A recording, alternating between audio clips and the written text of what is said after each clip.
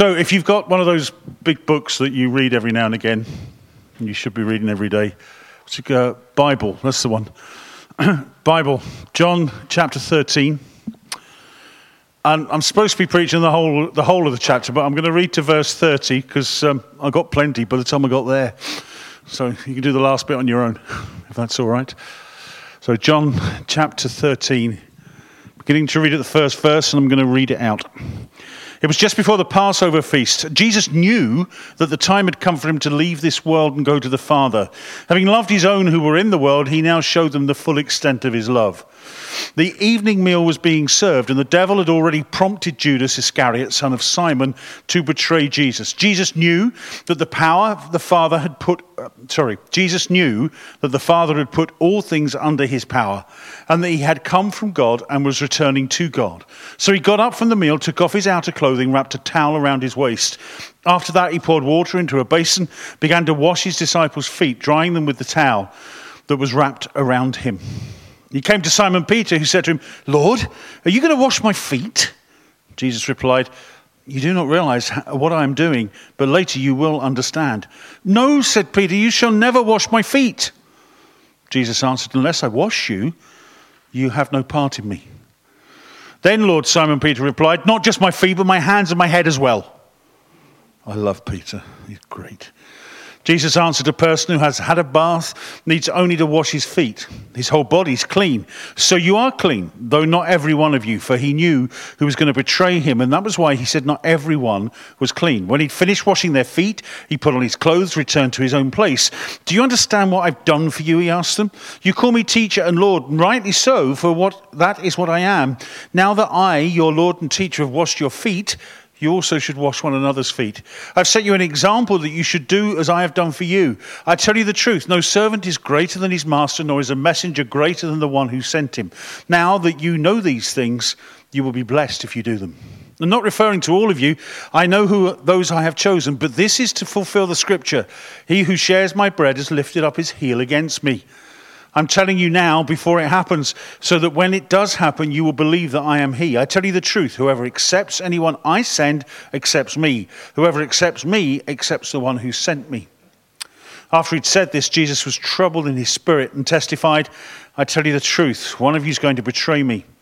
His disciples stared at one another, at a loss to know which of them he meant. One of them, the disciple whom Jesus loved, was reclining next to him. Simon Peter motioned to this disciple and said, "Ask him which one he means." Leaning back against Jesus, he asked him, "Lord, who is it?" Jesus answered, "It's the one to whom I will give this piece of bread when I've dipped it in the dish." Then dipping the piece of bread, he gave it to Judas Iscariot, son of Simon. As soon as Judas took the bread, Satan entered into him. "What you're about to do quickly," Jesus told him. But no one at the meal understood why Jesus had said this to him, since Judas had charge of the money. Some thought Jesus was telling him to buy what was needed for the feast or to give something to the poor.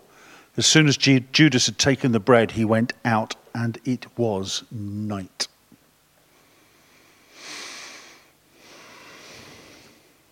I wonder how you react to knowing something big is about to happen. You're about to move house. How do you react? Excitement?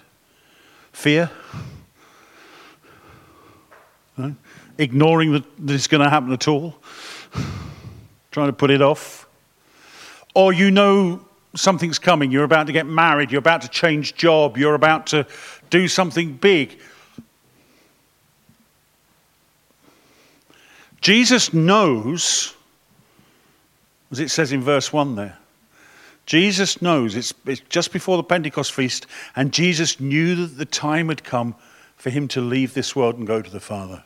He knew he was coming to the crux of his ministry. I use the word crux advisedly, because the word crux means cross. He knows this is the crucial time. Again, crucial from the word for cross. He knows it's coming. So what does he do? He has dinner with his friends. He wants to be with those whom he loves. He wants to be with those who love him. Because there's a bit of him knows it's not going to be easy, and actually, fast forward to the Garden of Gethsemane, it's not easy, and Jesus is owning that. And he wants to be around those who love him, but he wants to be around those he loves.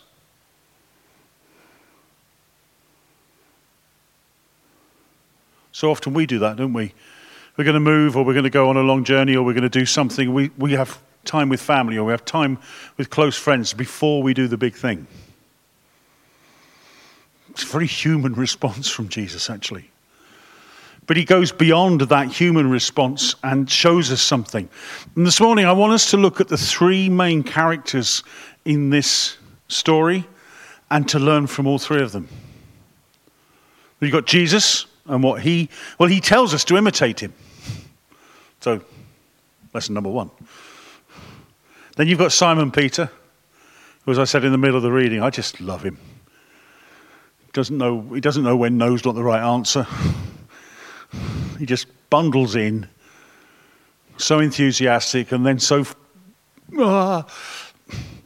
so human, isn't he? And then actually the third main character here is Judas, who doesn't say anything, but he's in the story.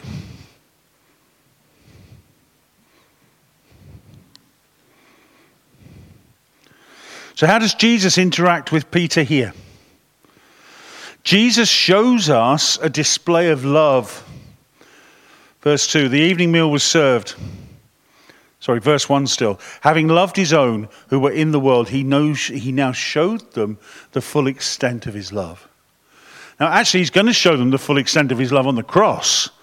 But this is the full extent of his love thus far. And what does he do? He washes their feet. For a Middle Eastern man, to do something like this is to lay aside that pride, that sense of position, that sense of identity, really, and to do something for his friends. Something that would be done in private, maybe done by a servant or a slave if you were that posh, but you definitely do it in private. Because their feet were in a worse condition than ours are, because they didn't wear socks and look after their feet in the same way. Their feet were hardened and calloused and all that stuff. But if you're really unlucky, I'll take my sock. No, I won't take my socks off here. But it's a big deal what he's done. And to strip down to his vest and put a towel around his waist, it's a big deal. Jesus displays his love, a humility, his service, his sacrifice, his affection. And Peter's reaction is, what do you think you're doing? You fill the gap in with whichever word you prefer there. What do you think you're doing? Why are you doing that? No! You're going to wash my feet? Peter's first reaction is incredulity. So we break the word incredulity down. Incredulous, incredo, non-believing. He can't believe what's about to happen. He's incredulous. He hasn't got faith in the moment. But it's okay. Oh, no, don't. Jesus, don't. Jesus wants to bless him. Come on, anybody here had a pedicure? Oh, there's a few. Huh? I've been to who's the people that look after your feet rather than a pedicure? So I've been to the chiropodist, but I've never had a pedicure. Is it pleasant? Can you hear that online? They're all going, oh, it's lovely. It's lovely. Is it, Owen? Have you had one? Yeah, was it nice? Yeah? Chris, have words with Owen later, it's fine. No, it's more and more people are yeah, absolutely. But it's something actually quite sensuous and quite intimate, really. And Peter's going, no, thank you. Isn't he? He's going, you shouldn't be doing that. No, thank you. I don't want you to bless me. Oh, sound familiar? It's the instinctive reaction, isn't it? It's the reaction we're getting in the community as we try to bless. No, thank you. We don't want to be blessed. We're fine as we are. Okay, if the road to hell is fine, then good luck with that one. We want to bless you. So he's incredulous, and then he's rejecting. Good place for a disciple to be, isn't it? No faith, and then turning his back on what's being offered. And then the penny drops and he goes, well, not just my feet, then do my head, my hands and everything. And all my bits and pieces in between. Does say that on there, doesn't it? No. That's what he's saying. He said, wash the whole of me, isn't he? That's what he's saying. Wash all of me then. And I'm sure Jesus doesn't do this, but the way I read it, I hear Jesus going, no. Because I'm sure Jesus has got a lot more patience than I have. But Jesus goes, no, if somebody's had a bath, you only have to wash your feet. Because you've been walking in the street and they're dusty and filthy and horrible. We take our shoes off. They can't take their feet off. They've got to wash them. And Jesus says, no, you're getting it wrong. You don't understand. So Peter goes from incredulous, what? To no, to then a deep fear of missing out. FOMO is there, big time. Well, do all of me then. Have you ever been in the what with God? Have you ever been with the, whoa, no. And have you ever been with the FOMO? Yeah. Again, Peter represents us. Maybe not all of them at once, quite as sharp as this, but I recognize all of those.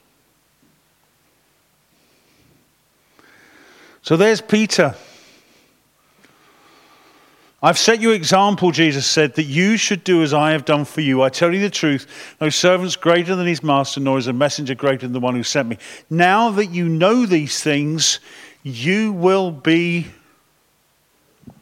blessed as you do them. So we do them to bless, but as we bless, we are blessed. We're happy. That word blessed has something about being happy about it. We're fulfilled. We're excited. We get that sense of what we're supposed to be here for. And then Judas. Judas is silent, but there's that little interplay that we know well now. John laying back on Jesus' chest and Peter going, oi, ask him. You're closest. Ask him. These lovely bits of detail that makes the story just so real. It's not sanitized in that sense. It's just all the detail. And Jesus is getting revelation. Jesus knows it's time. But then verse 18, this is to fulfill the scripture. He knows his scripture, so he's seeing scripture fulfilled. Verse 21, after this, Jesus was troubled in his spirit. His spirit is moved. He's getting revelation. And then there's a prophetic action. Not only does he see the scripture being fulfilled, not only is his spirit moved, but then he acts to see the prophetic fulfilled. He gives the bread to Judas. Judas has already been prompted by Satan, and at that point Satan enters in.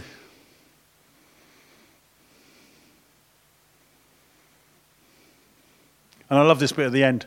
What you're about to do quickly. And the rest of the disciples go, what?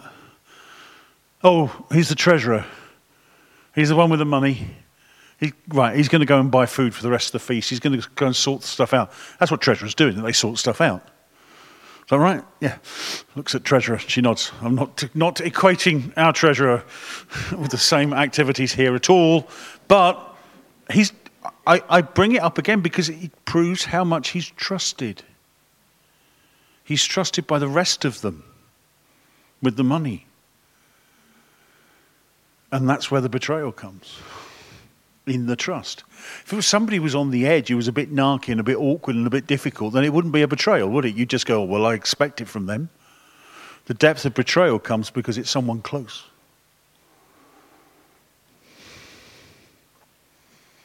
So Judas shows us actually what not to do. Because Judas wants to see Jesus succeed. Judas wants to see Israel released. He wants to see the freedom of his people. He wants what Jesus wants, but he looks and goes, Jesus, you're doing it the wrong way. Jesus, you're not doing quick enough. Jesus, you're not coming against the Romans in armed insurrection and all that stuff. So I'm going to force your hand. I'll get you arrested by the Romans, and you'll have to knock their blocks off, and there'll have to be something. And his skepticism and his frustration and his difficulty with the person leading all this stuff actually turns him to that place of betrayal and nastiness and opens the door.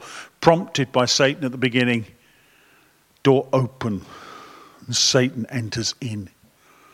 I love this as well. We see the three of them, Jesus and Peter and Judas, but we also see the spiritual reality behind it. It's not just these guys doing stuff. You see Satan's activity and how it works.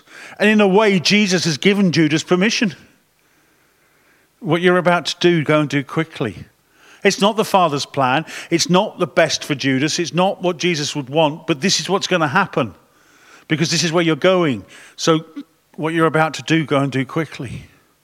Judas has opened the door. Judas is the one that's invited Satan in that sense.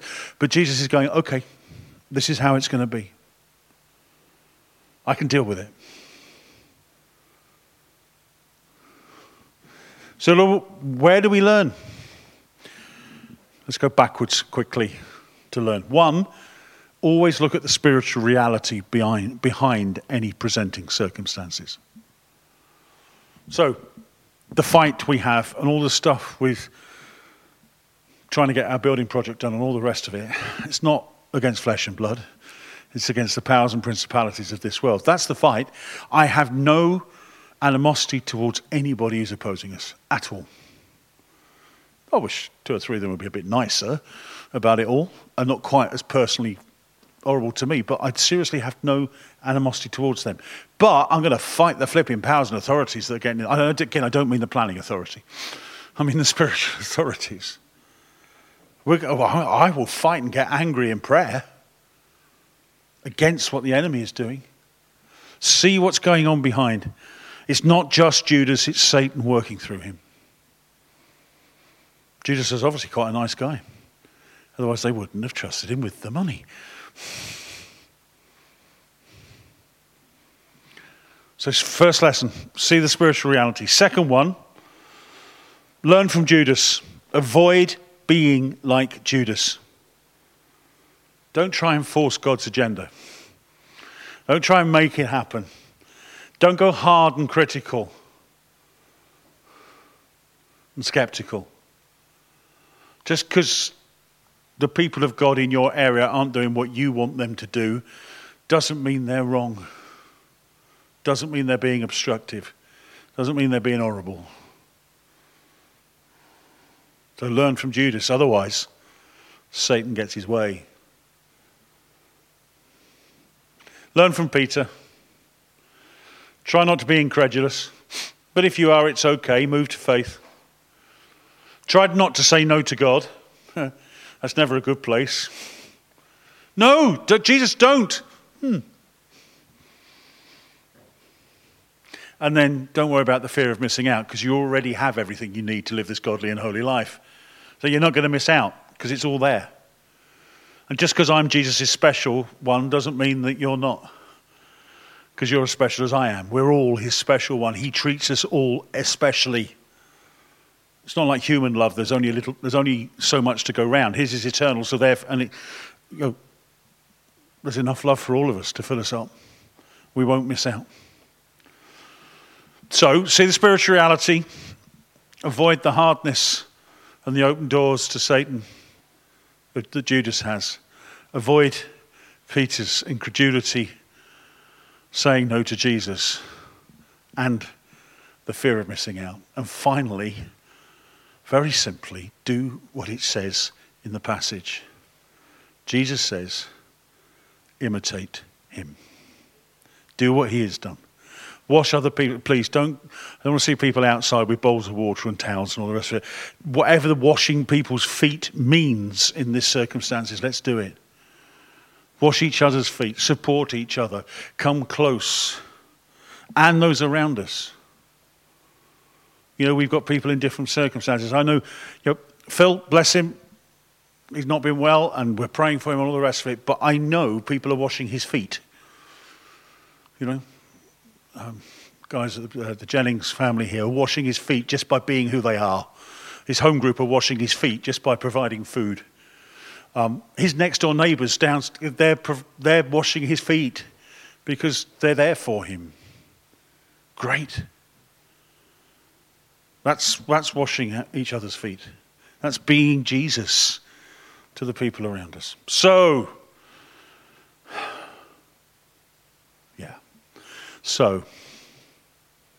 recognize the spiritual reality. Avoid the hardness. Don't be incredulous. Don't fear missing out. And imitate Jesus. It's so simple. It is so simple. We're going to pray. I'm going to come to a close, actually, I think. Is that all right? Yeah. If you're wondering who won the first people to, not the first people to post an answer for the quiz, but the first people to put that they'd got 18, which is 4 marks, up. And with the Leach family, so there will be something winging its way to the Leach family. They had a bit of a head start with Mum up there, didn't they, and Grandma? So they got one that maybe the rest of us didn't get. But so Debbie, you didn't get 18, so you had a head start, but you came second, I think. So that's the winners. Let me pray, and we'll come to a close. Lord.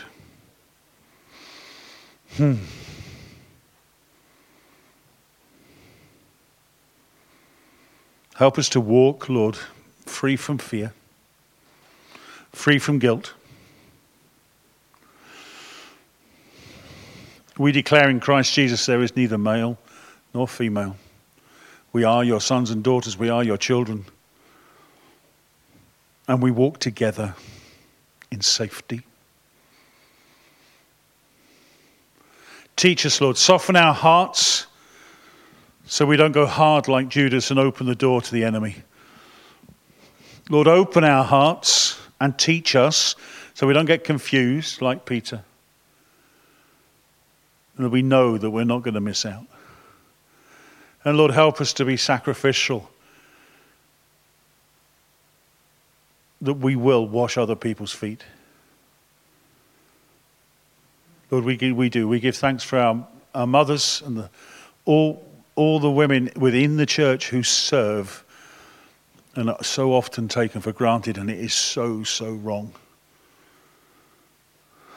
But also, Lord, all who serve.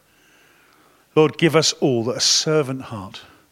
Not because doing brings us to God, but being with God causes us to do. Lord, may we celebrate this Mothering Sunday. And may we imitate Jesus. As John 14:12 says, may we do the things that Jesus did and learn to do even greater things than these. To his glory. Amen.